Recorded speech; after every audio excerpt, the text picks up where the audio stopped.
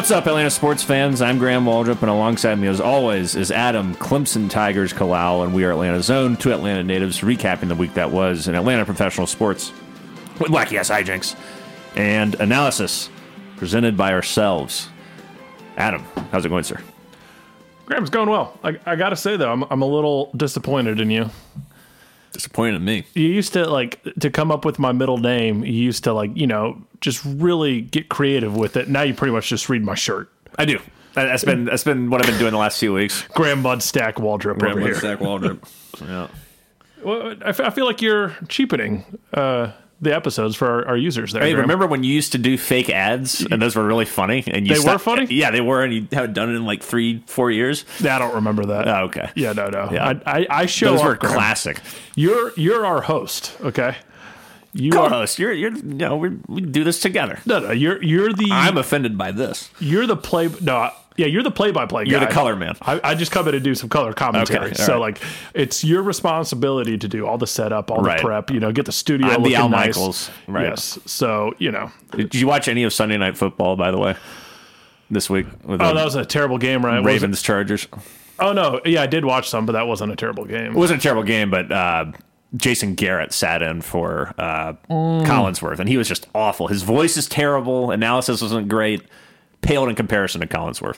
I think we've discussed this probably years ago on this exact same podcast that we're, talking on right now, where I hate the fact that a guy like Jason Garrett gets a job, super high profile job that so many people in this country would do better at him than, but he gets it just because, of his name. Sure. And what he did. And I understand there's the insider knowledge that is he still useful. knows more about football than we ever will. Well, obviously he knows more about football, NFL. but do you watch football and do you actually want to learn more about football, or do you want to be entertained, or do the people want to be entertained? I think both. That's the question. I've learned a lot listening to Collinsworth over the last 12, 15 years. I learned a lot from John Madden when he was the guy with Al Michaels. But they're both very entertaining guys too. They're funny. Chris Collinsworth told a hilarious joke on Thursday Night Football, the Thanksgiving game with San Francisco and Seattle, where he was talking about, he's like, I tell you what, Mike, I was going down to the fish market and I saw this great looking tuna and it was $35 a pound, and I was like, or $35. I was like, oh great, I'll take two. So I got two fish. It wound up being $800. He didn't know that. You had to buy the pound. Sure. Stuff like that. And John Madden would always talk about turkey and stuff and tough acting to acting. He had a great energy. He was hilarious. So that's an argument. But they can also break things down and do it in an informative way. Both. I want both. I want to be entertained and I want to be educated. But Jason Garrett did none of that for me on Sunday night. I'm sorry to hear that, Graham. Yeah. And we were very invested. That was the Ravens. Ravens were playing, so Alexa and I were watching it, and Alexa was like, she's like, I do not like this. Where is Collinsworth? Would you rather have Chip Carey? No. I think I'd take anybody over Chip Carey. You put some real thought into that. I did. I had to think about that for a second. I was like, either way, it's a torturous situation, but I think I'd rather have Jason Garrett, as sad as that is. But the people don't want to hear about commentators, Adam. They want to hear about Atlanta sports. We took a week off last week because it was Thanksgiving and I was out of town. But now we're back and we have a ton to talk about, and big things have happened since we last talked. We had some big Braves trades. Falcons are now in first place in the NFC South, and the Hawks continue to be the most mediocre franchise in the city. So, I don't know. It's kind of a competition between the Hawks and the Falcons in terms of who's more mediocre, but at least the Falcons are in first place. The Hawks just continue to be 500 and probably going to be in the play-in game again. So are the Falcons. Falcons aren't even 500. They're 5-6. Under 500, they're still winning the division. It was so funny. But they're our first place Falcons. First place Falcons. It was so fucking funny looking at the on the Sunday Night Football, where displays all the division leaders and stuff, and it was like Eagles 10-1. Whoever else is 8-3, blah blah blah, and then it gets down to, and then you see a wild card like Dallas is 8-2 or something, and then Falcons 5-6, and it's 49ers 8-3, and then it's Falcons 5-6, and it's just disgusting. I mean, people really shouldn't be surprised, Graham. We've been talking about this all year, like coming into the year. Like we knew, looking at the quarterbacks in the NFC South, that it was going to be mediocre. Like you just need to be around 500. Right. But I think we also both said we could see the team, and I guess they still technically could do this, winning 9-10 games. I think it's going to be a struggle to get there. Even Arthur Smith said that after the Saints win last week, he's like, these next 6 weeks are going to feel like 6 lifetimes. I was like, Jesus, it just shows how taxing this has been with one of the easiest schedules in the history of the NFL, probably. This has just been a war of attrition for the Falcons. I mean, we should easily be, 8-3? Probably, yeah. It's absurd. But what matters is that we did come back after the bye week, and we took care of business against those disgusting Saints from New Orleans. And I believe you, my good friend, you were at the game. I was at the game, courtesy of our good friend Andrew, who works at Mercedes-Benz Stadium. Hooked us up with some fantastic tickets at the section. I can't remember, section 109, 110. We were in the corner of the end zone. It was dope. Okay, it was really good. Pays to have friends in high places. So, and I will say this: I've been to, I think, 5 football games at the stadium since it's open. I think I go once a year.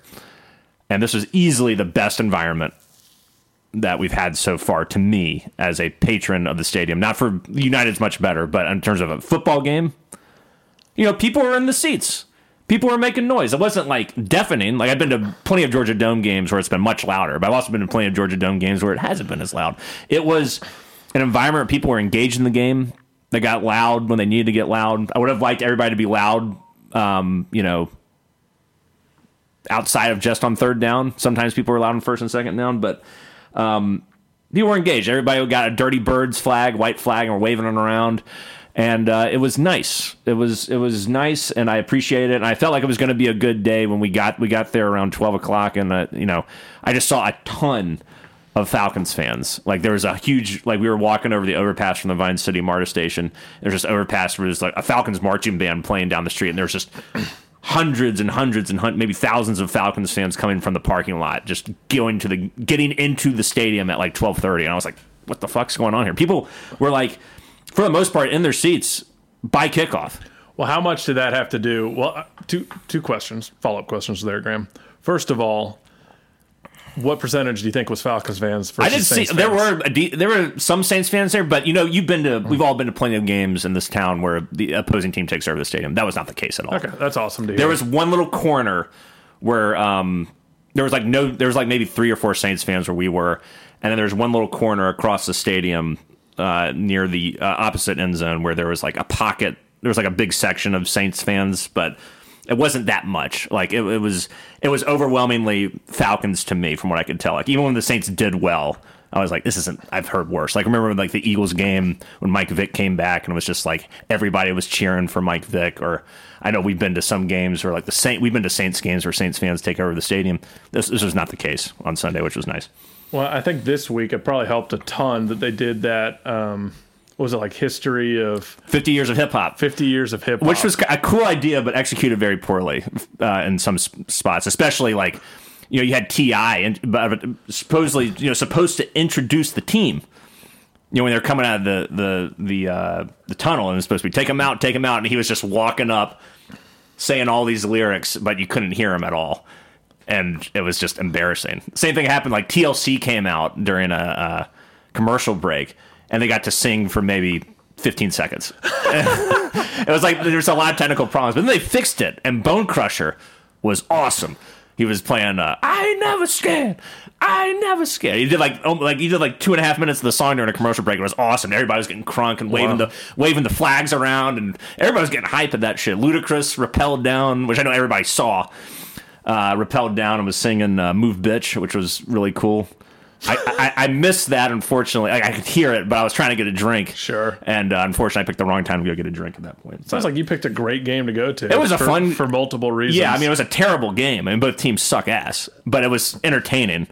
And there's some entertaining moments in the game, too. It is wild to watch other games, watching that Eagles-Bills game. Where it's competent football teams. And just be oh man, we cannot hang with a good football team. I don't think, although we tend to bring people down to our level, Well, not really. Like, you think about the 2 times we played good teams, the Lions and the Jaguars, and they dominated us. Both of them dominated us, but both of them won by double digits. Yeah, that was early.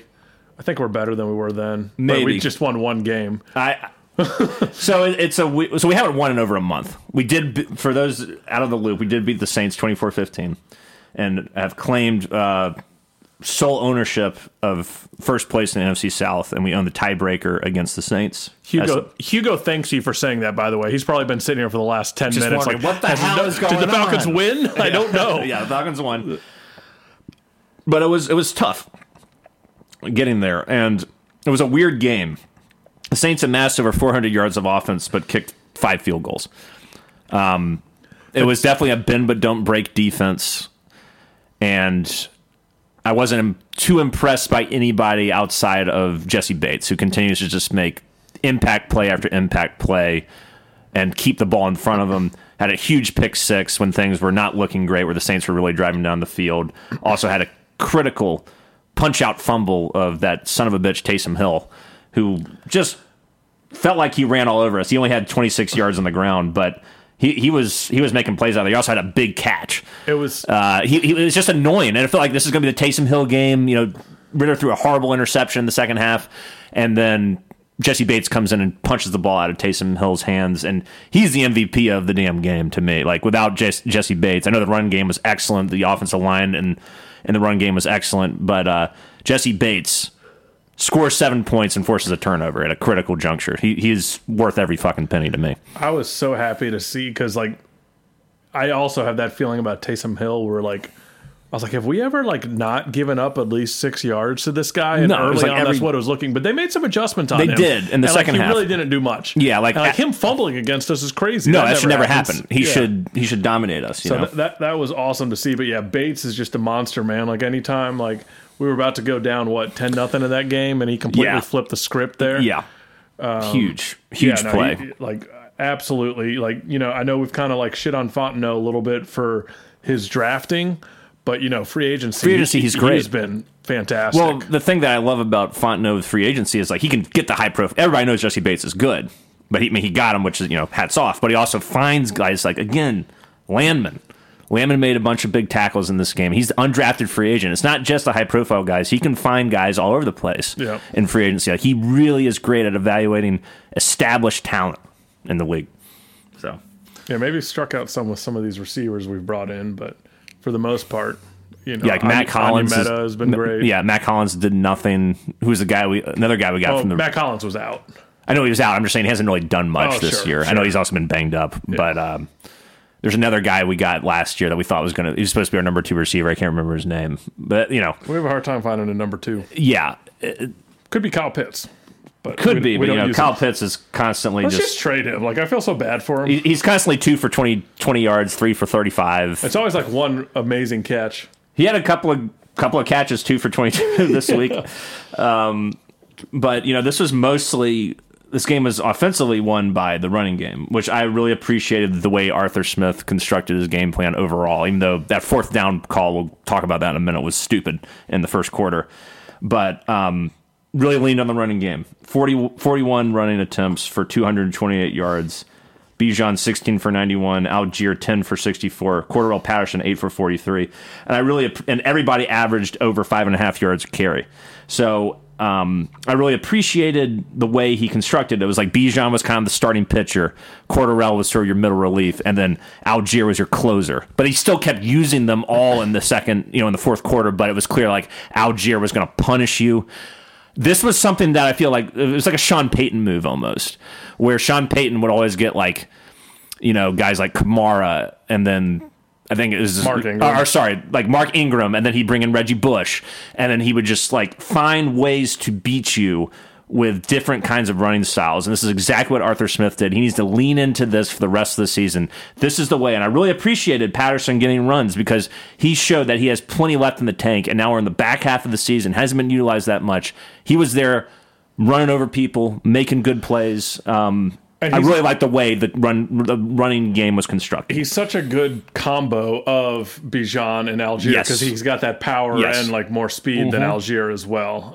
But all these guys are like, as you have to be in an offense so reliant on running the football, like they're pretty good with ball control as well. Yeah. So, like in Algier just coming in at the end, like you could see, like I know there were arguments a few weeks ago that's like, oh, we're using Algier way too much, but it's like, dude, just look at this guy run the ball at the end of the game when that defense is worn down. Yeah, that's the way to use him, and that was something that was like he got the majority of his carries in the fourth quarter. Yeah, like if you look at the carry breakdown, it's 16 for Bijan, 10 for Algier, 8 for Cordarrelle, and only 21 pass attempts for Desmond versus 41 rushing attempts. So it's like this is the way the offense has to be.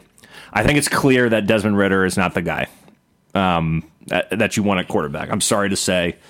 But again, it's just like another red zone interception. You can also say that you can kind of blame that on Bijan because he didn't look like he went for the ball. But it was like that area of the field was just really jammed with Saints. And it was like, again, in the red zone, turnover, ridiculous. But then he also made that brilliant throw to Bijan. And for the touchdown, that was fantastic. Yeah, that was awesome. And that was more of an improvisational play. But I remember, when I was there, I saw Bijan. I pointed. I was like this, and I saw Ridder throw it, and I was like, "Fuck yeah!" I was like, "Perfect pass." Yeah. And especially just witnessing that moment in person, that was it's so weird because it's like, and then Ridder had a great pass to London in the first half too. That like diving catch that was like it was like threading a needle. It's like he can move the ball. It's just he has struggles. He struggles to finish drives, and that's still just a huge problem. Maybe he figures it out, maybe he doesn't. But I still can't get behind him as my quarterback for the long term. But he's got to be our guy for the rest of the year, and we just have to sort of accept that at this point. Like he's a better option than Heineke, I think. And I think it was. You can argue it was maybe foolish to make that move, or maybe not. But I think it was good for Desmond to take a break. I don't know if he should have taken a break for the Cardinals game, but I think during that Tennessee game where he lost the fumble and it was clearly his fault, to be benched at that point was acceptable because it was like he had to, we had to let him know, you can't do this. These are unacceptable turnovers. And since then, I don't think he's fumbled the ball. But unfortunately, the interceptions are still happening. Like a first pick, like I said, you could go back and forth on, was it Bijan's fault? Was it Desmond's fault? Was it both their faults? Was it play call? I don't know. I mean, part of me was wondering why Bijan it looked like he kind of gave up on the ball. That second pass was awful. Gosh, just same shit, different day. Did you not think Van Jefferson could have done a little more to try to get that ball? Yeah, I'm not saying he couldn't, but it was still an underthrown ball. And speaking of Van Jefferson, he sucks ass. Yeah. Why is he on the team at this point? Of receivers that haven't worked out, he's been terrible. Fondo's not good at free agency or trades with receivers. Give those catches to Pitts or hell, Jonnu Smith. Jonnu was absent from this game. I saw him come on the field. It was really funny. I was sitting with a bunch of people, and we're all a bunch of degenerate gamblers, I guess. These people behind us, and this one guy had Kyle Pitts over, I think, 38 receiving yards, and he's like, "Throw it to Kyle Pitts. Throw it to him. God damn, he's not even on the field." Still just couldn't find anything with Kyle. Drake was there. I think Drake had 5 for 90. But other than that, it was pretty an absent day from the receiving corps. They must just not have the same connection. Literally Drake London. Drake and Desmond, they're like roommates. He's definitely, there's obviously a different connection. He's definitely his favorite target. Where they can improvise more together. Yeah, and Arthur Smith has also said that Kyle Pitts is still figuring some things out physically. He kind of mentioned that. He didn't say physically, but he said he's still figuring some things out, which makes me think there's still some physical issues from his knee surgery he had last year. Yeah. I mean, 2 for 22. It is what it is at this point. Yeah, and it's a really very disappointing draft pick. And regardless of how it turned out, it was always the wrong move. Why are you doing drafting a tight end when you have your entire team needs an upgrade, and that's just not where you win. You draft a tight end like that in the first round when you're ready to win a Super Bowl. But whatever. Back to Desmond, though. Yeah, back to Desmond. I'm still. What do you think of these talk about him? Yeah, the turnovers suck, but there's still 10% of me that's he's a young player. He appears to be have some sort of gene for figuring out a way to win a ball game. He's not Mac Jones. 95-yard drive there at the end. A lot of that was the run game, though. But you got to give him some credit. He's done that before. Like we've like against the Bucks, we had a huge drive at the end of the game. Right. Like there's something there. There's something there. He's not a total incompetent. He's not Mac Jones. He's not Bailey Zappi. He's not Tim Boyle. He looked better than Derek Carr, man. Well, Derek Carr lost a lot of weapons in this game. Derek Carr lost a lot. Chris Olave was killing us. He had 113 yards in the third quarter before he got concussed.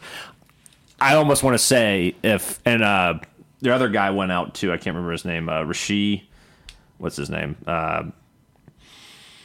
Doesn't matter. Rashid Shaheed is also a really good receiver. He went out. But yeah, like Olave was killing us. 114 yards and 9 targets. And this is the third quarter when he got concussed. Kamara had 4 for 50. Taysom Hill was second on the team in receiving yards, 55 yards on 2 catches. So it's like, it was there. Like I said, New Orleans had over 400 yards of offense, and Carr himself threw for 300 yards. But there were tons of times when we were able to get pressure on him where he just looked like a lost puppy in the woods and didn't know what to do. As our friend Ricky from Trailer Park Boys would say, and I just came up with this the other night, a deer in a headlight, as opposed to like a deer in headlights, a deer in a headlight. Like he would always have those malapropisms. Sure. Yeah, that's how Derek Carr looked at times during this game. And he's not very good. I think if Jameis Winston plays in this game, we could be talking about a different result. They would at least scored a touchdown. Jameis crushes us. Mm-hmm. Yeah, I mean, he would have thrown 4 interceptions, but... He probably would have thrown 3 touchdowns, too. At least the 2 interceptions this week from Desmond didn't, like, completely kill us. The one at the end of the halftime, though, that one broke my heart. Like, yeah, that was rough. That was just like, we can't keep doing this. Yeah, it's brutal. But just so many mental errors still with this team. It's like... Talk about the 4th down. Oh, my God. In the first quarter, because you saw something I didn't, because where I was sitting, my back was to the Falcons, so it was hard to, like, you got so much going on, it's kind of hard to take in the play from when you're in the game sometimes. Like, I wasn't sitting there, like, normally I'm like, I'm watching the trenches. I was just watching where the ball was going. Well, yeah, I mean, they were talking about it on the broadcast and showed the replay where, we took 4th and 2, where we take a lineman, and we're just doing cutesy stuff again, and, like, we take a lineman from the right side of the line, move him to the left. So, like, I think one defender moved over with him, but now, like, a D tackle is just sitting there completely unblocked. Right, and then run to that side. And then you run option to the right, and Desmond decides to keep the ball, which I think if he pitches it to Bijan, there's maybe a better chance that play actually works, and we're not, like, complaining. But, like, it's just this cutesy crap when it just felt like... And at that point in the game, it felt like we were scared and just like concerned about the 3 losses in a row. And here we go again. Yeah. Whereas, like, I think I think Bijan and Algier were both in at that time, and like you could just see the gap up the middle where if you had just handed it to Algier. Alexa did mention that when we were watching it. She was like, whoever the back was on the option play would have had a first down easy. Like, he busted through there, no problem. Yeah. So that was frustrating. To me, it looked like, from what I could tell, Desmond took too long to make that read, but also the guy in motion really hurts. I didn't notice that. Yeah, the guy was just completely unblocked. It's like, okay, I'll like, you or I could have made that tackle. Right, which is frustrating. So it's like, at least that was the only bullshit thing Arthur Smith did. There was no bad challenge. Clock management was fine. He utilized the running game really well. Bijan looks fantastic. I hope the rest of the year you lean on him as your lead back, which it looks like Arthur has finally figured out from the Arizona game to this game. This is your guy. Don't fuck around. Don't overthink it. So, well, and the offensive line was just like mean this game, and like the blocking was a lot better. Lindstrom looked fantastic. You know what? Who else was out there though? Like all the Falcons nerds on Twitter were squawking about McGarry this looked week. Good too. Parker Hesse was in. Oh, was he in there? Yeah, he was out there, and like he's just such a underrated, just like great blocking tight end. Your boy. Where it's like, if we're gonna run 3 different running back sets, you got to have Michael Pruitt out there, have Parker Hesse, just like, you need all the blocking you can get. Kyle Pitts, lead blocker, Yeah, right. Fuck it. Draft the guy 4th overall. He's the lead blocker. Yeah. So, but yeah, no, the running game looked fantastic. Like I saw a clip on Twitter or X, where the hell it's called now, today, where it was like Lindstrom just like mauled, like pancaked 2 guys on a a running play, like on the same play, which is very hard to do. So Arthur Smith mentioned that they went full pads, during practice that week, and everybody was feeling just kind of like, this is it. If you do not perform, we are fucked. Like, put up or shut up. Let's go. And like everybody just had this like sense of desperation to them, which they need to carry the rest of the season, where it's like every single thing you do is magnified at this point. You cannot mess around. You cannot take a play off. You have to be mentally locked in. I did not see Lindstrom have any bad penalties. There was no, I didn't notice, maybe we had a false start or something, but remember, Lindstrom had, he's had multiple games where he's had multiple false starts, even on consecutive, even during a single drive. Yeah. Which has just been so frustrating. But the offensive line was in it. McGarry looked good, from what I could tell, which I know we've been very critical of him this year, and a lot of other people have too. So this is the way, man, because now we're playing the Jets, and the Jets are, for all the praise they get defensively, they are the second worst run defense in the National Football League. So this plays to our strength in terms of yards given up. So this plays to our strength. Just run the ball. They might stack the box, but wear them down. Use that 3-back situation and wear these guys down, man. Even though you're going on the road, it's going to be shitty weather conditions. Desmond Ridder needs to throw the ball maybe 12 times this game, 12 pass attempts. Run the ball, Bijan. Run the ball with Algier. Run the ball with Cordarrelle. If you pass the ball, do little screen passes, little things to Drake London, and then get out of there with a 3 or 4 point victory. That's the rest. I think Arthur Smith has found the recipe for success, and I laud him, even though I'm very critical of him. I laud him for giving every back in the game. I know we talked about it, Ray, but I love the way the running game was constructed this week. The plan was fantastic. Well, they made a few changes, personnel wise. It wasn't just utilizing Cordarrelle more. That was useful. Mm-hmm. Dave Ragone, the offensive coordinator, he was up in the booth. He was up in the box, yeah. Which, I heard about that. Keep doing that. Yeah. That's fine. We don't need two offensive minds get with the same vantage point on the field. Right. And then also the rookie safety from Alabama, DeMarco Helms. Mm-hmm. He played 38 snaps, and he had 7 or 8 tackles. And it's it goes to show, draft people from big SEC schools that have played in big games before, It's the best conference with the best players. This guy's very a simple. 6th, 7th round pick, and he's ready to play. He's played in these moments before. Yeah, I remember this guy. We drafted. He's a rookie, right? We drafted him this year? 6th round pick. Yeah. And that's great. One thing I thought that was funny that I noticed when I was at the game, after the big catch Taysom Hill had, whenever he lined up at wide receiver, AJ Terrell was on him. He would line up with him, which I thought was hilarious. Yeah. So I was we're not getting burned by this guy anymore. No. I don't know. It's still you see a lot of issues with this team still. Like I mentioned, still getting up a ton of yards on the ground. Oh, we're not good. Still have a very whatever quarterback. But the one thing we can do is run the ball. Just continue to do that, and the chips will fall where they may. We got to be a bend but don't break defense. We got to run the ball, and Desmond has to continue to make plays and cut down on the turnovers. Yeah, exactly. I'm excited to see. If we come out and lose to the Jets, that's going to be horribly. You can't lose to Tim Boyle. You cannot lose to Tim Boyle. Yeah, they're their 3rd string quarterback at this point. They bench Zach Wilson. Would suck. Yeah, that would suck. And the Jets look lost to me. I didn't watch that Black Friday game against the Dolphins, but all intents and purposes, from what I heard, it's the defense seemingly is starting to quit because they're look who we got at quarterback. It's it must be frustrating for them. They're such a good passing Why defense. the hell did they not go out and get a quarterback? It doesn't make sense. You had guys. You had Flacco. Hell, you could have said Matt Ryan. You could probably give us something. Matt Ryan could give you something better. Reach out to us about Heineke, Yeah, trade for Heineke. There's a number of options out there. They could have traded for Josh Dobbs.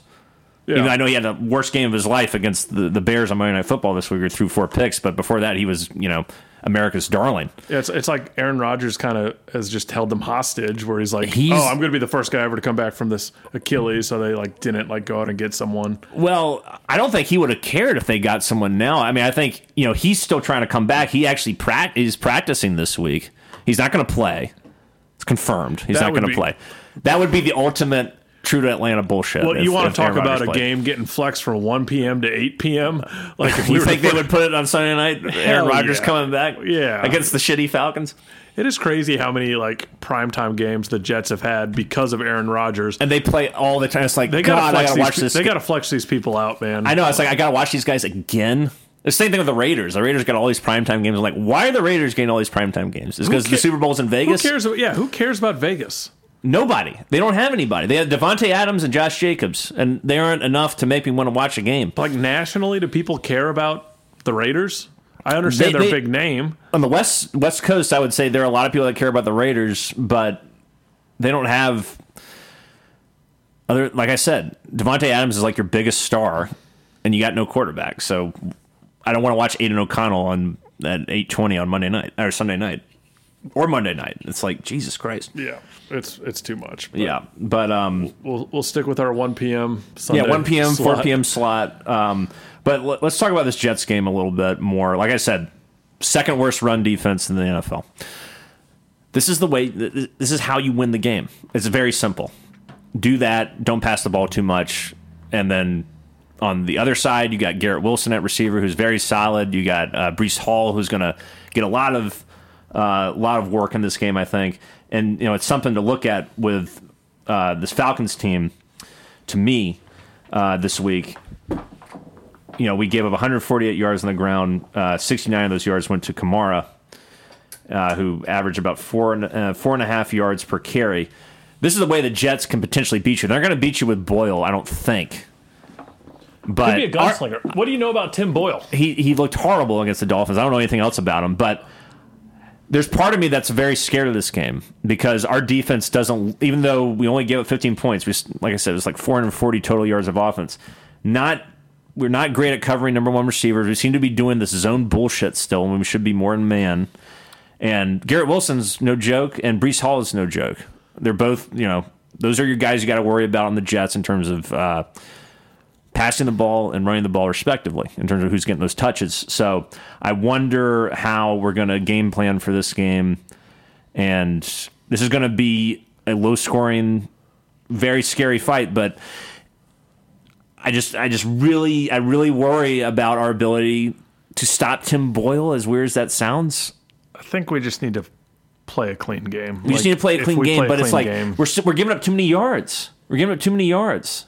Like I said, Olave in the third quarter, 114 yards. I'm not saying he's as good as I think he's better than Garrett Wilson, but it's still that's a scary precedent to set outside of the coming off the bye. Derek Carr versus Tim Boyle. Right, here. Derek Carr's a lot better. We should take care of. business. There's no reason. I think I'm overthinking it right now, but it's still one of those things where it's like I'm excited as a fan for the first time in a while. You can't get too excited. Well, no, I'm excited because I went to the game. I felt the energy. I felt connected to the team. You felt the city, didn't you? I felt the city. And I have two great stories real quick about going to the game. But I felt the city, and I feel like I still am of the mind that if we make the playoffs by winning the division, I think that's the only way we can do it, we're going to get I think right now we line up to play with Dallas. They're going to absolutely destroy us. It's fine. Like we're at the stage. We're like the 2018 Braves right now. Right. Where we just want to get. We just want to get there. Like I want get some experience. I want to fill that stadium in. Like I want to have that like playoff week of like excitement. It's sitting here squawking. Well, maybe it could happen if this goes this way. This goes. Yeah, right. Ritter's looked a lot better. He only had one pick over the last 3 weeks. If only we had Micah Parsons and listened to Graham and drafted him instead of Kyle Pitts, maybe we'd be in a better position. Truth, Graham. Yeah, I texted you that this week. You did. Like that was the best take I've ever had. Yeah, no, yeah. Micah Parsons, Graham has never been more right about anything. It takes a lot for me to, admit that. Yeah, if you want to go back and listen to that episode, I called Micah Parsons before the draft and said, "This is the guy we should take." Well, in fairness, you called him Micah Parsons. I did. I didn't know his name, long time. but I watched his game film, and I was like, "This guy's got unbelievable speed." Yeah, you can build a team around this guy. We would have been a playoff team, like last year probably. We could have been a playoff team with Matt Ryan in 2020. But we're not living in the past, Graham. Yeah, I guess.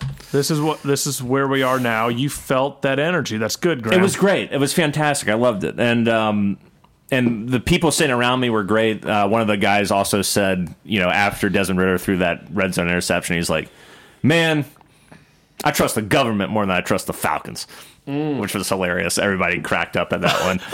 Yeah, we had like these 4 guys sitting behind us who were great. We had these 2 ladies sitting next to us who were fantastic. Had a drunk ass Saints woman at the bar who took way too long. One of those big bars, Mercedes Benz. And I was like, I just want a screwdriver. She was just jawing at the bartender, and he was like, I see you back there. I'm sorry. We're gonna get her out of here. And that was pretty funny. And then the best part though was going on MARTA to the game. We stopped at King Memorial, or the train stopped at King Memorial, and it was pretty quiet. Like there's a lot of Falcons fans there, and there were a couple of Saints fans in the train. And this guy says, "Aye!" And everyone's like, "Oh Jesus, what the hell is this guy gonna say?" And he says, "Here we go." Yeah, he goes, all you Saints fans, this is where you get off. This is the fastest way to the stadium. This is where you go. And everyone went, ah! That's good. Yeah, that was really funny. It's always fun going to the Falcons game. Like the going downtown for a Falcons game reminds me of going to Braves games where you had all the stands. People selling merchandise, people selling peanut, whatever. It's just like all these street vendors. There was a guy selling 5 little mini bottles of liquor for $10. Those guys are great. Those are great. I didn't have any cash, otherwise I would have gotten all the fucking... I bought some Bud Lights for those guys in the past. Those guys are fantastic. And you miss that. You miss that as a old school Atlanta sports fan, which I guess we can consider ourselves old school in our 30s now. Yeah, but it was really fun going to the game. Alexa and I had a great time, and I think if you are able to go down to the stadium this year, do it. Because the environment's a lot better. Like I remember going to the game against the Patriots. I don't know if it was last year or the year before, Thursday night game, and I was like, "This is just awful. Like we are terrible. They're a lot better than us." I think it was the last year the Patriots went to the playoffs, and we lost like 24-6 or something, and no one gave a shit. Yeah, like it was pathetic. But this time it was like everybody cared, everybody was engaged, everybody was a little trepidatious. But overall, good Atlanta sports environment and experience. I'm happy they won for your sake, because watching at home, you kind of get into that same routine over and over again, and it's just like, oh, here we go again. Yeah, especially that second interception. That's when I got up to get that drink. I was like, I gotta take a second to just scream and go nuts. Here's something I got in the concourse. For you, Graham. Yeah. Your boy Arthur Smith, I think he's made some progress too. After the Desmond Ridder interception in the red zone. Yeah. Did you talk to him? He did not react. Oh, that's great. They showed his face on the sidelines, and it was, his eyebrows went up a little bit. But he didn't put his hands over his head and go, "Arr!" No, it was more of just okay, that's not good. Let's move on. Right. Okay, that's great. Onto defense. That's progress. So, but I'm telling you, that one destroyed me. I was just very sad for quite some time. Yeah. I was like, here we go. I just a week off. You got 2 weeks to think about your team, where you're at. Mm-hmm. And it's like, this is just a shitty team. So I was so happy we came back, and, a lot of hope right now. Yeah. Just win the division. That's all you got to do. Panthers fired their head coach. Panthers fired Frank Reich, poor bastard. I don't think we have to worry about the Panthers anymore. The Tampa Bay's 4-7. I think they're 2-6, or they're 2-7 since going 2-0. I mean, so they're terrible. The beauty is we're 3-0 in the NFC South right now. Yes, which is big. If this is tight, tiebreakers left and right, and we got to play these other care of business. Yeah, we got to play these other guys, the Bucks, the Saints, the Panthers, 3 more times. And what Tampa Bay's here, coming here, and then the other two are Panthers on the road, and the Saints are on the road. Yeah. So, we'll see what happens, but you got to keep your expectations in check. This is a first-round exit at best.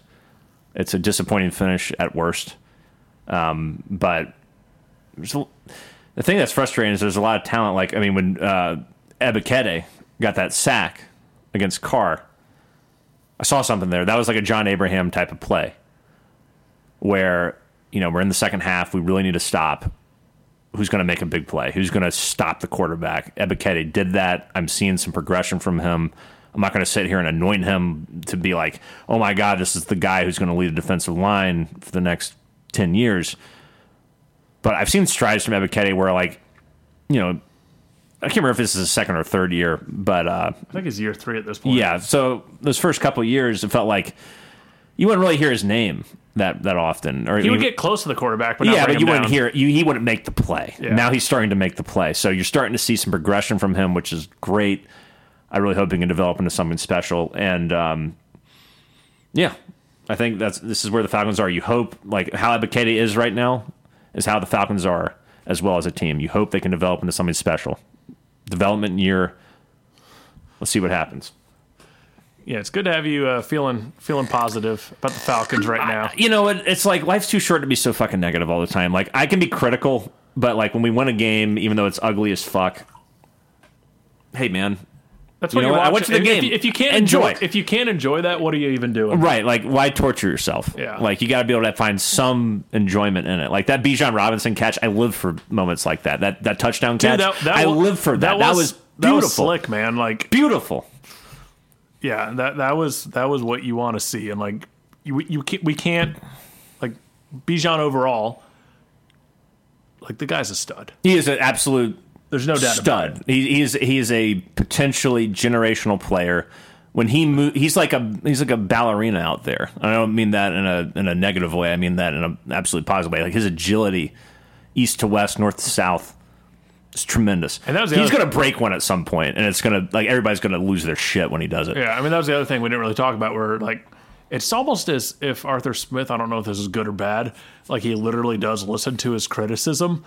Like he was the running back in the red zone every time. Bijan. Yes, and he the one rushing touchdown we got in the red zone. I was like, thank you. That's all you got to do, man. Yeah. And like Arthur's starting to learn some things. If you can just cut out the cutesy bullshit, then we'll be okay. Do you hear that, Arthur? You hear that? Where's your Stop doing that. Yeah, just. There's no reason to be cute with this team. Like how you did things 98% of the time in this game. Just keep doing that. Forget about your sending a guy in motion away from where you're going to run the ball. Like just forget about that stuff. Forget about Jonnu to Michael Pruitt trick plays. Forget about all that. Give the ball to Bijan. Let things happen. That's your Falcons report. We're going to talk some Braves and some Hawks after this, but we'll take a brief hiatus to recalibrate ourselves and maybe get... Adam needs another beer, don't you, Bo? Yeah. That's right, Greg. All right. Very observant. Very observant. We're listening to each other.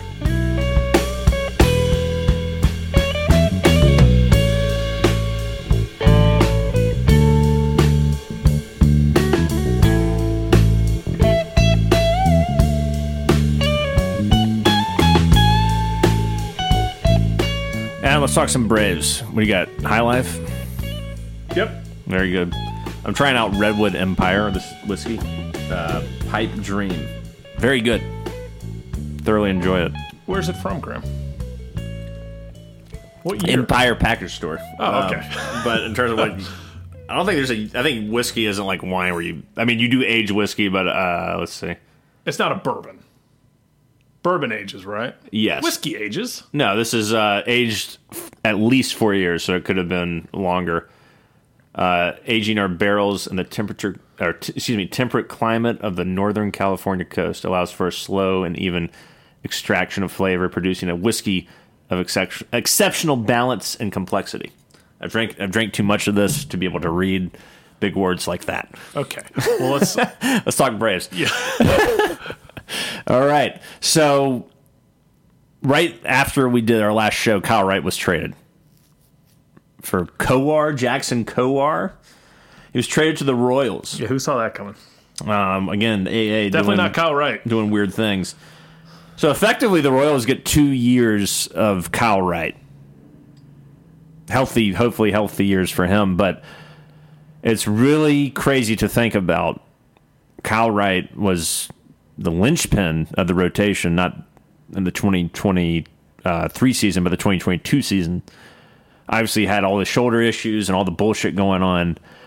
And the Braves decided to move on from him after that, as opposed to waiting on his rehabilitation. If you look at the numbers, the raw numbers for Kowar, it's not good. You can read them off if you want to, Graham. I don't know what they are. Oh, okay. Well, he was like a first-round He's a first-round pick. A few years ago that just hasn't panned out so far. No, and he's pitched at the major league level, and he sucks ass, apparently. So he's given up 75 runs and 74 innings. That ain't good. Yeah, he hasn't been good. But I don't know what to think about this deal, man. Like, I assume that there's something about his elbow that his shoulder, right? Shoulder, yeah. That they really very concerned about. Don't like. Yeah.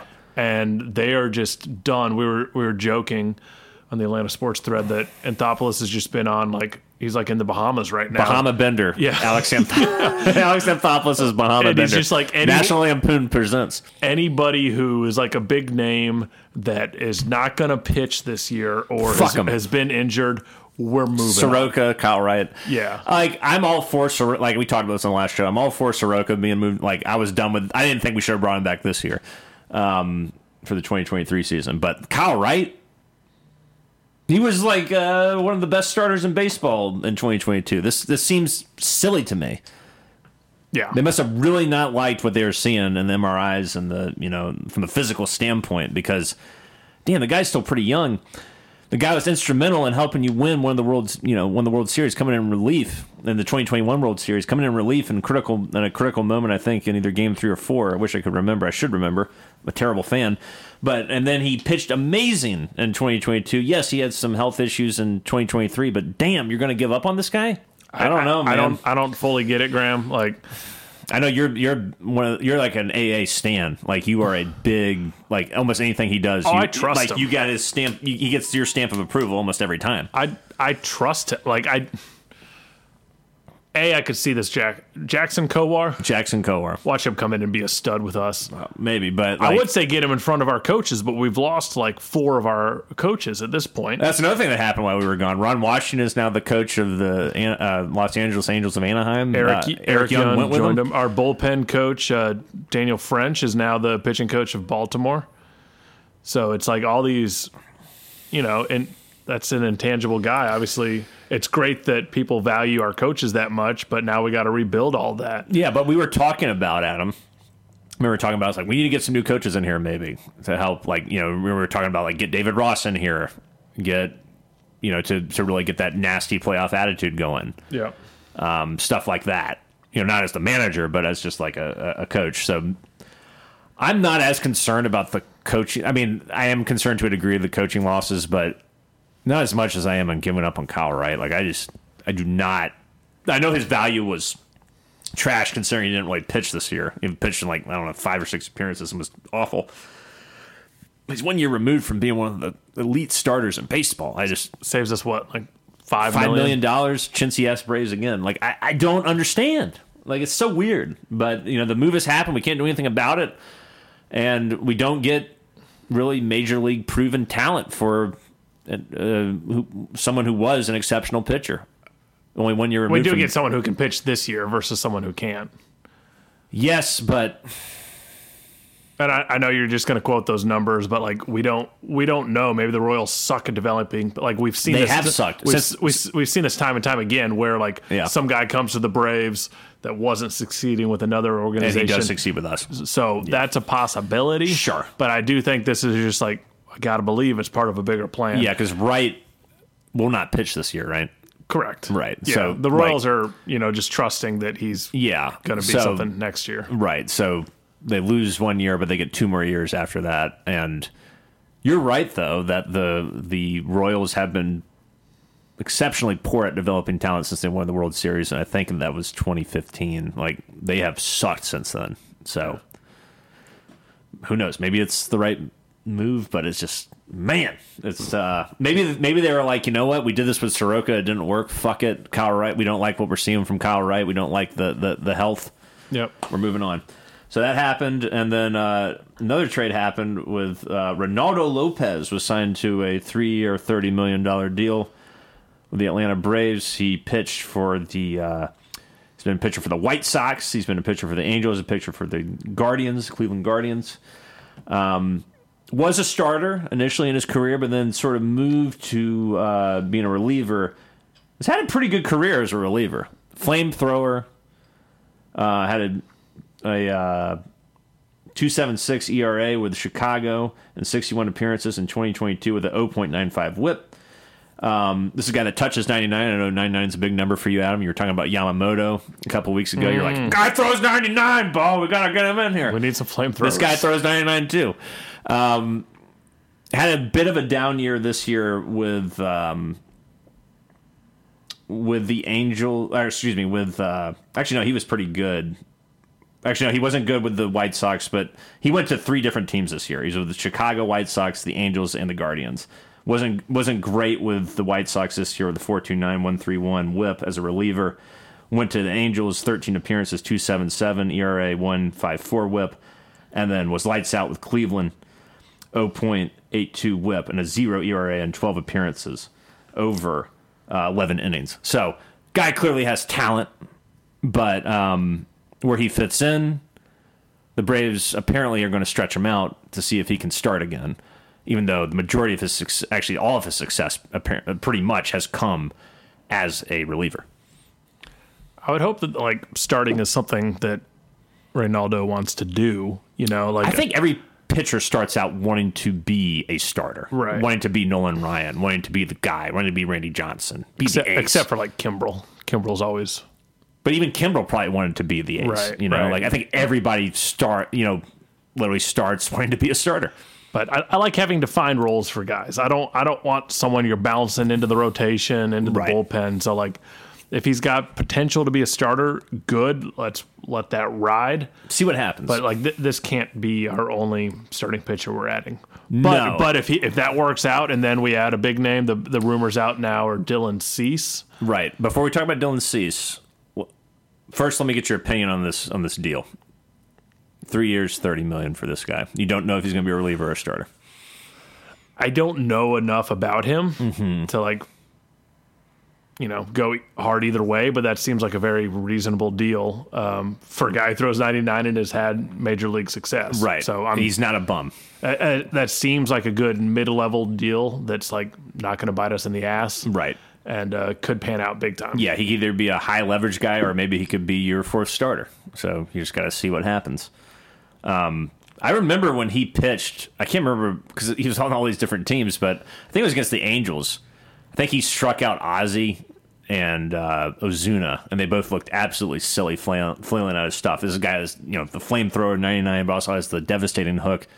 Very stereotypical repertoire, but like when you do it right, and this guy apparently does it really right, and when he was a starter, he didn't have as much velocity on his fastball, but when he was a reliever, he did. So it'd be interesting to see what happens this year with the Braves in terms of, is he going to keep that velocity up if he starts, or is he going to try and go back to what he was doing? Rick Kranitz is still our pitching coach, right? Yeah. Okay, good. Oh, yeah, good point. Yes, he is. I trust Rick Kranitz. He's good at developing these guys. And we still have Walt Weiss.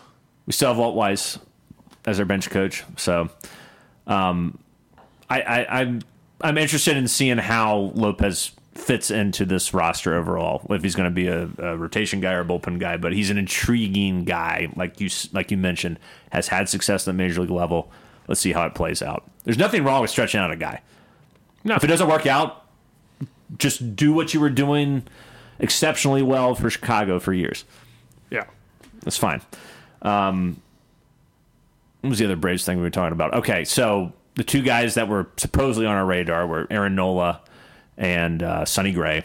Both those guys are gone. Nola resigns with the Phillies, apparently. But apparently we had a huge offer apparently out there. We had a huge offer, and then he took the Phillies offer. The Phillies went overboard to re-sign Nola to like a 5 or 6 year deal. Hopefully that backfires in their face. Sonny Gray is signed with the Cardinals on a pretty affordable deal. So that's frustrating to see, because the Cardinals weren't even in the playoff picture last year. They were awful. They were terrible. They signed Sonny Gray and they signed Kyle Gibson to just sort of solidify their rotation from Baltimore. So it's starting to dwindle a little bit. It's dwindling a little bit, but the rumors, like you mentioned earlier, is Dylan Cease of, again, the Chicago White Sox are our Oakland A's of this year. It's like the White Sox, like, maybe we can talk to the Tigers. It's like teams like that we can just like keep going to that well. But like, I don't understand. Like, I want to sign a free agent, Graham. I don't want to keep having to trade. Yeah, it's frustrating. All of our prospects. Well, that's what happens, when you don't want to spend the money to sign a free agent. It's like, well, you have to trade. And Anthopoulos is more willing to trade prospects than he is to spend dollars. And maybe that's not his fault. Maybe that's a management, an ownership thing. But that's what's happening. Well, it's just you call us like cheap and all that, but like we're top 5 payroll. Like we're not cheap. Yeah, but it doesn't feel like we will go. You allocate your funds wisely versus the Mets, who will like, of course, spend top dollar for 2 or 3 guys. You don't want to spend arbitrarily. You don't want to go overboard, but unless it's Shohei Ohtani, you need to. Again, I would go overboard for Shohei. Those rumors are starting to get a little real. Like, all right, talk about it. I think the Brave. Who cares about Dylan Cease? Like, if that happens, it happens. Like, I'm not going to get excited about Dylan Cease. Well, you're not. Now. He's a pretty good pitcher. No, I mean, I would get excited, but I have more fun talking about Shohei Ohtani. Obviously, and like, I would love to sign him to like a 12-year, $700 million contract and say you own Atlanta with Ronald Acuña. You guys are the president and vice president of Atlanta. I think there's a 20% chance this happens. 20%? Why do you think 20%? He's expressed.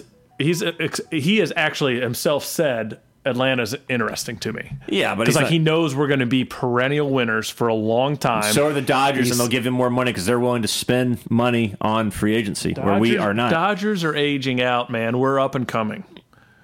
I don't know. Mookie and Freddie look fine to me.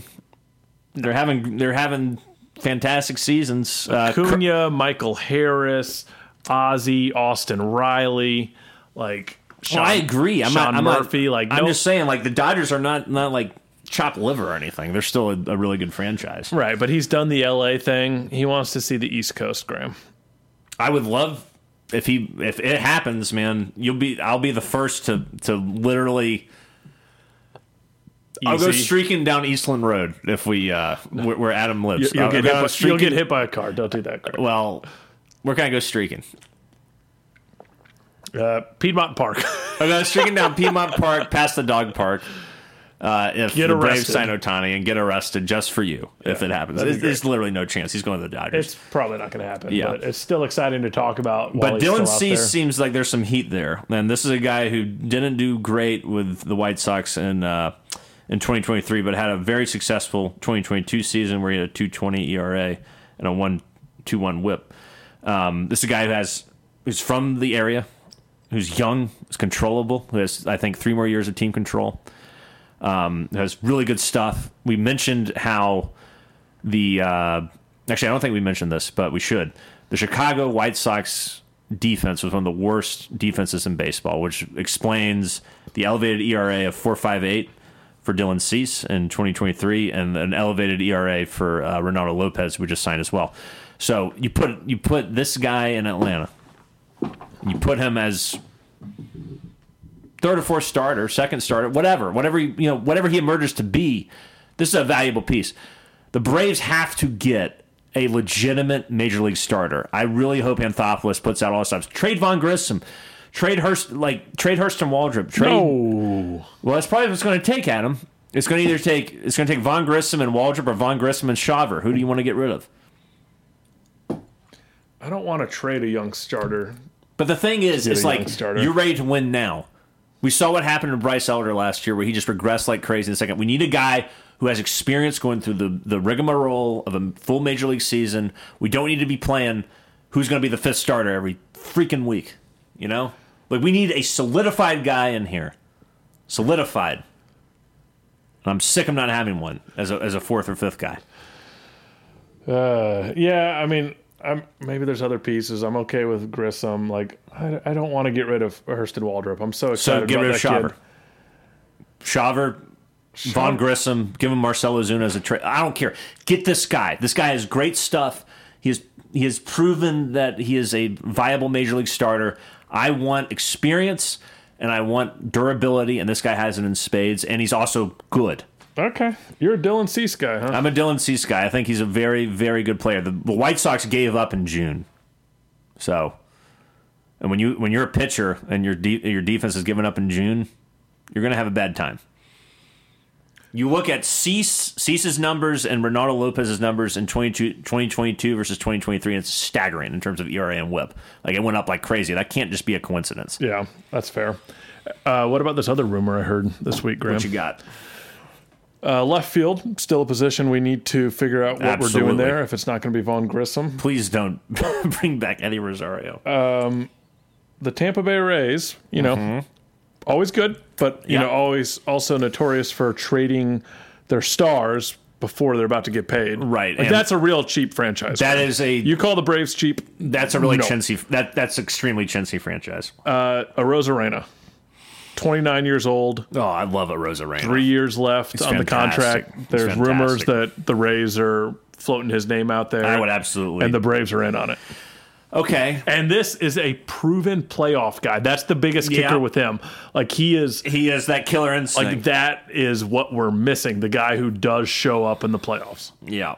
I'm all for Rosarena. But once again, we're definitely like, that's got to be Waldrop, Shawver. That's huge the thing. thing. Is that's the problem. It's like Anthopoulos. I'd rather you spend all that battery money, all the money that we've spent at the battery, and everyone else in Atlanta on, like, use that. I'm tired of all these prospects getting. I want a big free agent signing. I want a big free agent signing too. It's promising that they were in on Nola. Sure, hard $185 million. That's good. He was going to make more than anyone on the team. That shows that for the first time in a while, the Braves are willing to go for a kill, and it took that for the Phillies to sign Nola to that insane deal. So hopefully we can do that with somebody. It's Anthopoulos' season right now, right before the winter meetings. He normally makes a move. I bet next week we're discussing something besides rumors. Yeah. I hope we're not discussing like, oh, we signed a journeyman starter to a 1 year, $8 million deal. I don't want to be talking about that. Yeah, we're bringing back, why can I never remember that lefty's name that we got from the Giants that everyone hated, and then he went to the Cubs and was really fantastic. Good. I can't remember but then that guy. He sucked again. Yeah. I know who you're talking Whatever about. his name is. I could picture his face. That is wild. Like, someone that, like, we've probably been in this exact room. A million times, but we can't remember his name. This guy's a loser. This guy's a loser. Yeah. So I know who you're talking about, the left-handed pitcher. Well, when we re-sign him, Smiley. Drew Smiley. Yeah, Drew Smiley. Great spin rate, I remember. Great spin rate. So, yeah, we'll probably sign him. Throws the ball like 85 miles an hour. And that'll be it. Reagan-era fastball. Yep. Yeah. Okay, let's talk about the Hawks real quick, then we'll get out of here. Hawks are like the most mediocre team, Adam.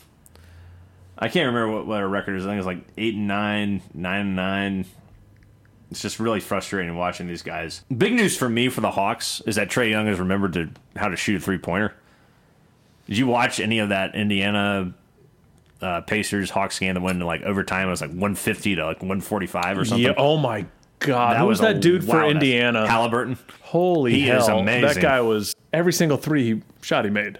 Yeah, it was incredible. He's one of the best offensive players in the league. The Pacers play at the highest pace in the NBA right now in terms of offensive performance.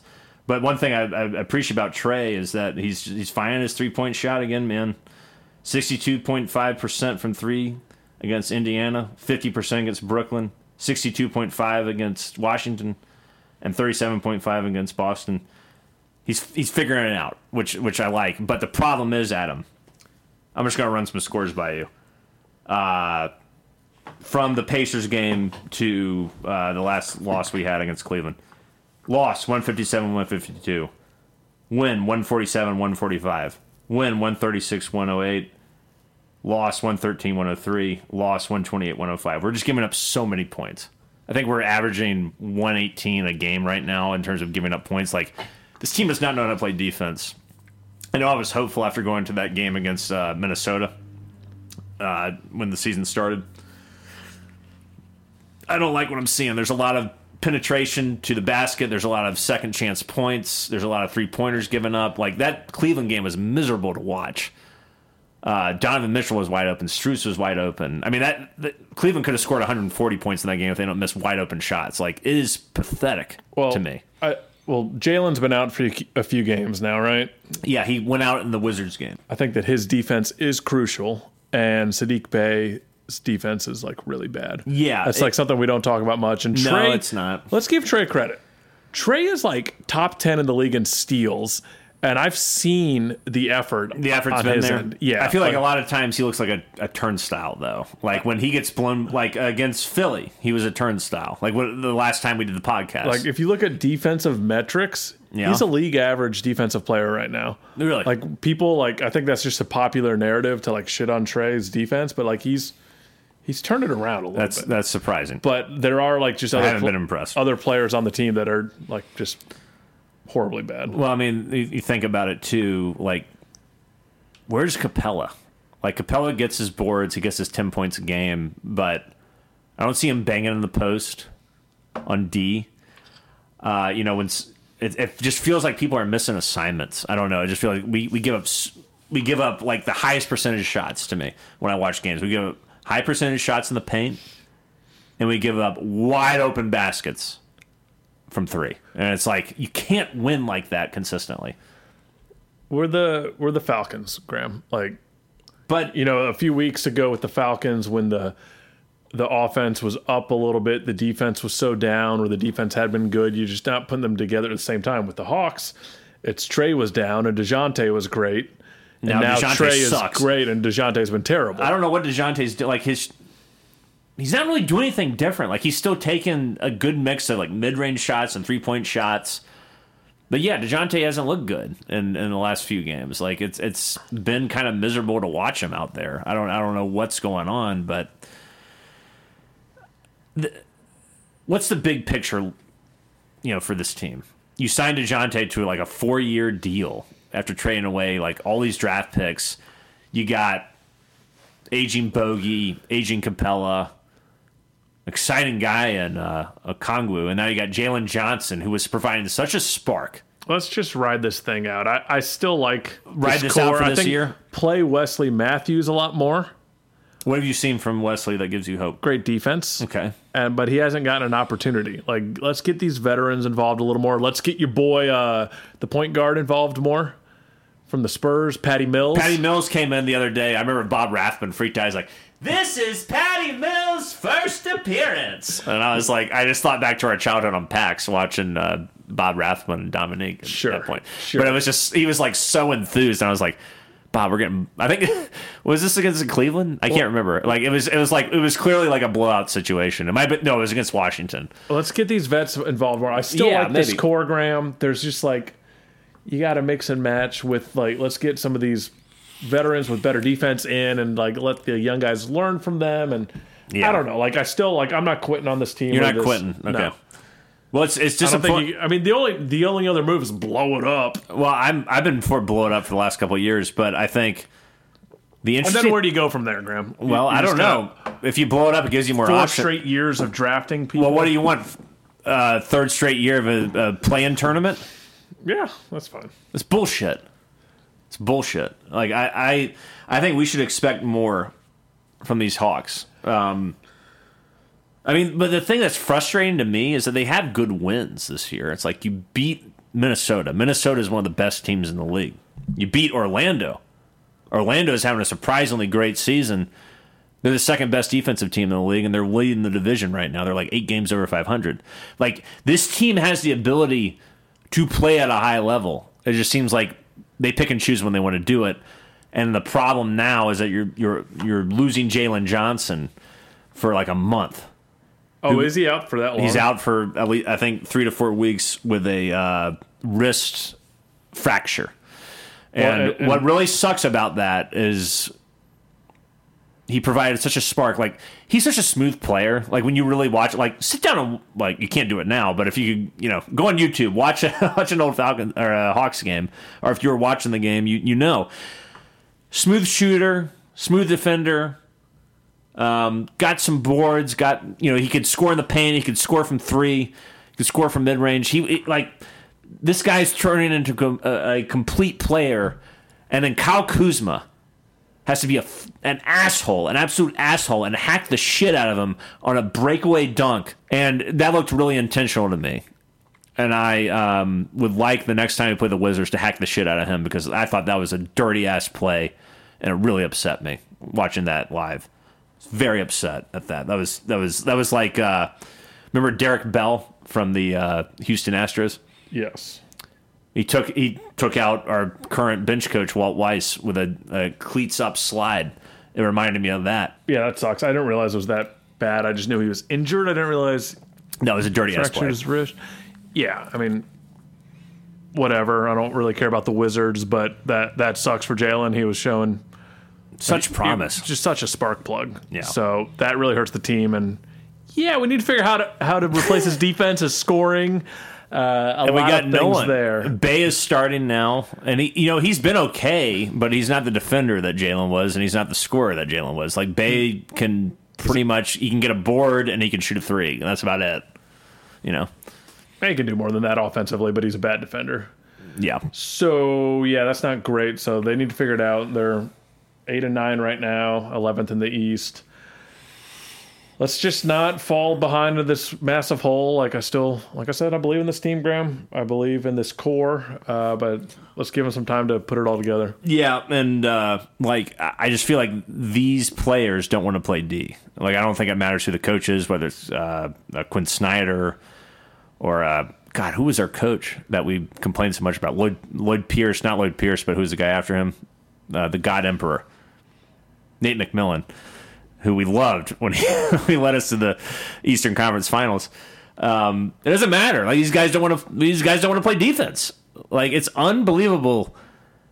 The just inability to commit to playing D overall as a team. I'm not saying like individual guys. Yes, some people play defense, but overall, it's pathetic. It's pathetic. It's a pathetic effort. Yeah, losing a game where you set a franchise record for points and a half, that's embarrassing.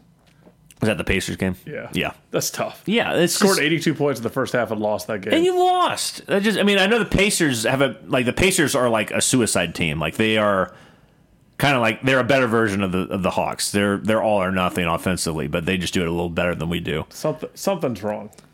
And I just feel like you gotta blow this team up in order to actually turn into a contender. And I hate to say that. This was a fun experiment. I've enjoyed watching this team sometimes over the last 4 years, but particularly that 2020-2021 team making the run to the Eastern Conference Finals. But you're not getting anywhere. We have no one with any balls. Like no one. Who's that guy? Ivan Johnson. You need a maniac like that out there, just like Zaza Pachulia, Pero Antique, going out there and just like causing mayhem, getting people fired up. We have no one like that. We have no real leadership on the squad. So you want to see some more Bruno Fernando is what you want to see. If he's the guy that can actually like give me something in terms of leadership, then yeah, sure. I don't care. I just feel like status quo for the last couple years isn't working, and we're getting dangerously to a point, especially after re-signing DeJounte, where it's like, what the hell are we doing here? Graham, it's not even Christmas. Like, NBA season doesn't start until after Christmas. You can say that, but I've been watching a lot more NBA recently, and you watch a 76ers game versus a Hawks game, and it's embarrassing. You watch a Timberwolves game on a regular basis, even though we beat them, it's embarrassing. A Thunder game, like it's bad. Like we are not good. We are the. You're exactly right. When we started the segment, we are the Falcons of the NBA. So and that's not where you want to be at this point with this team after having the success we had in the 2020-2021 season. Like I've said a couple times tonight, Graham, I still like this core. I think something could come together. Why? Because, like you said, you've seen great games from this team. But on a consistent basis. Not yet. Consistency comes with time. With time. Yes. Okay. I hope you're right. I really do. And the fact that Trey is being playoff Trey again. Yeah, no, he stepped his game up. That's he had a very down game against Cleveland. He only scored 13 points. I think he had like 6 assists. We got blown out in that game. But tonight we take on San Antonio, Adam. We got to take care of business against them. They're like 3-14. They're awful. They have that Victor Wembanyama guy who's really good. But other than that, they are pathetic. You got to take care of business against a really bad team like that, a rebuilding team. This is not a rebuilding team. I'll put the $10 on the Hawks winning that game. $10. All right. There you go. We'll see what happens. By the time this episode gets out, we'll know. All right. We'll end this. This went off the rails. It's probably my fault.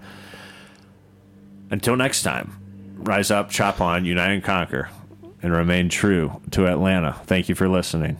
Hospitometer sip. Hospitometer sip.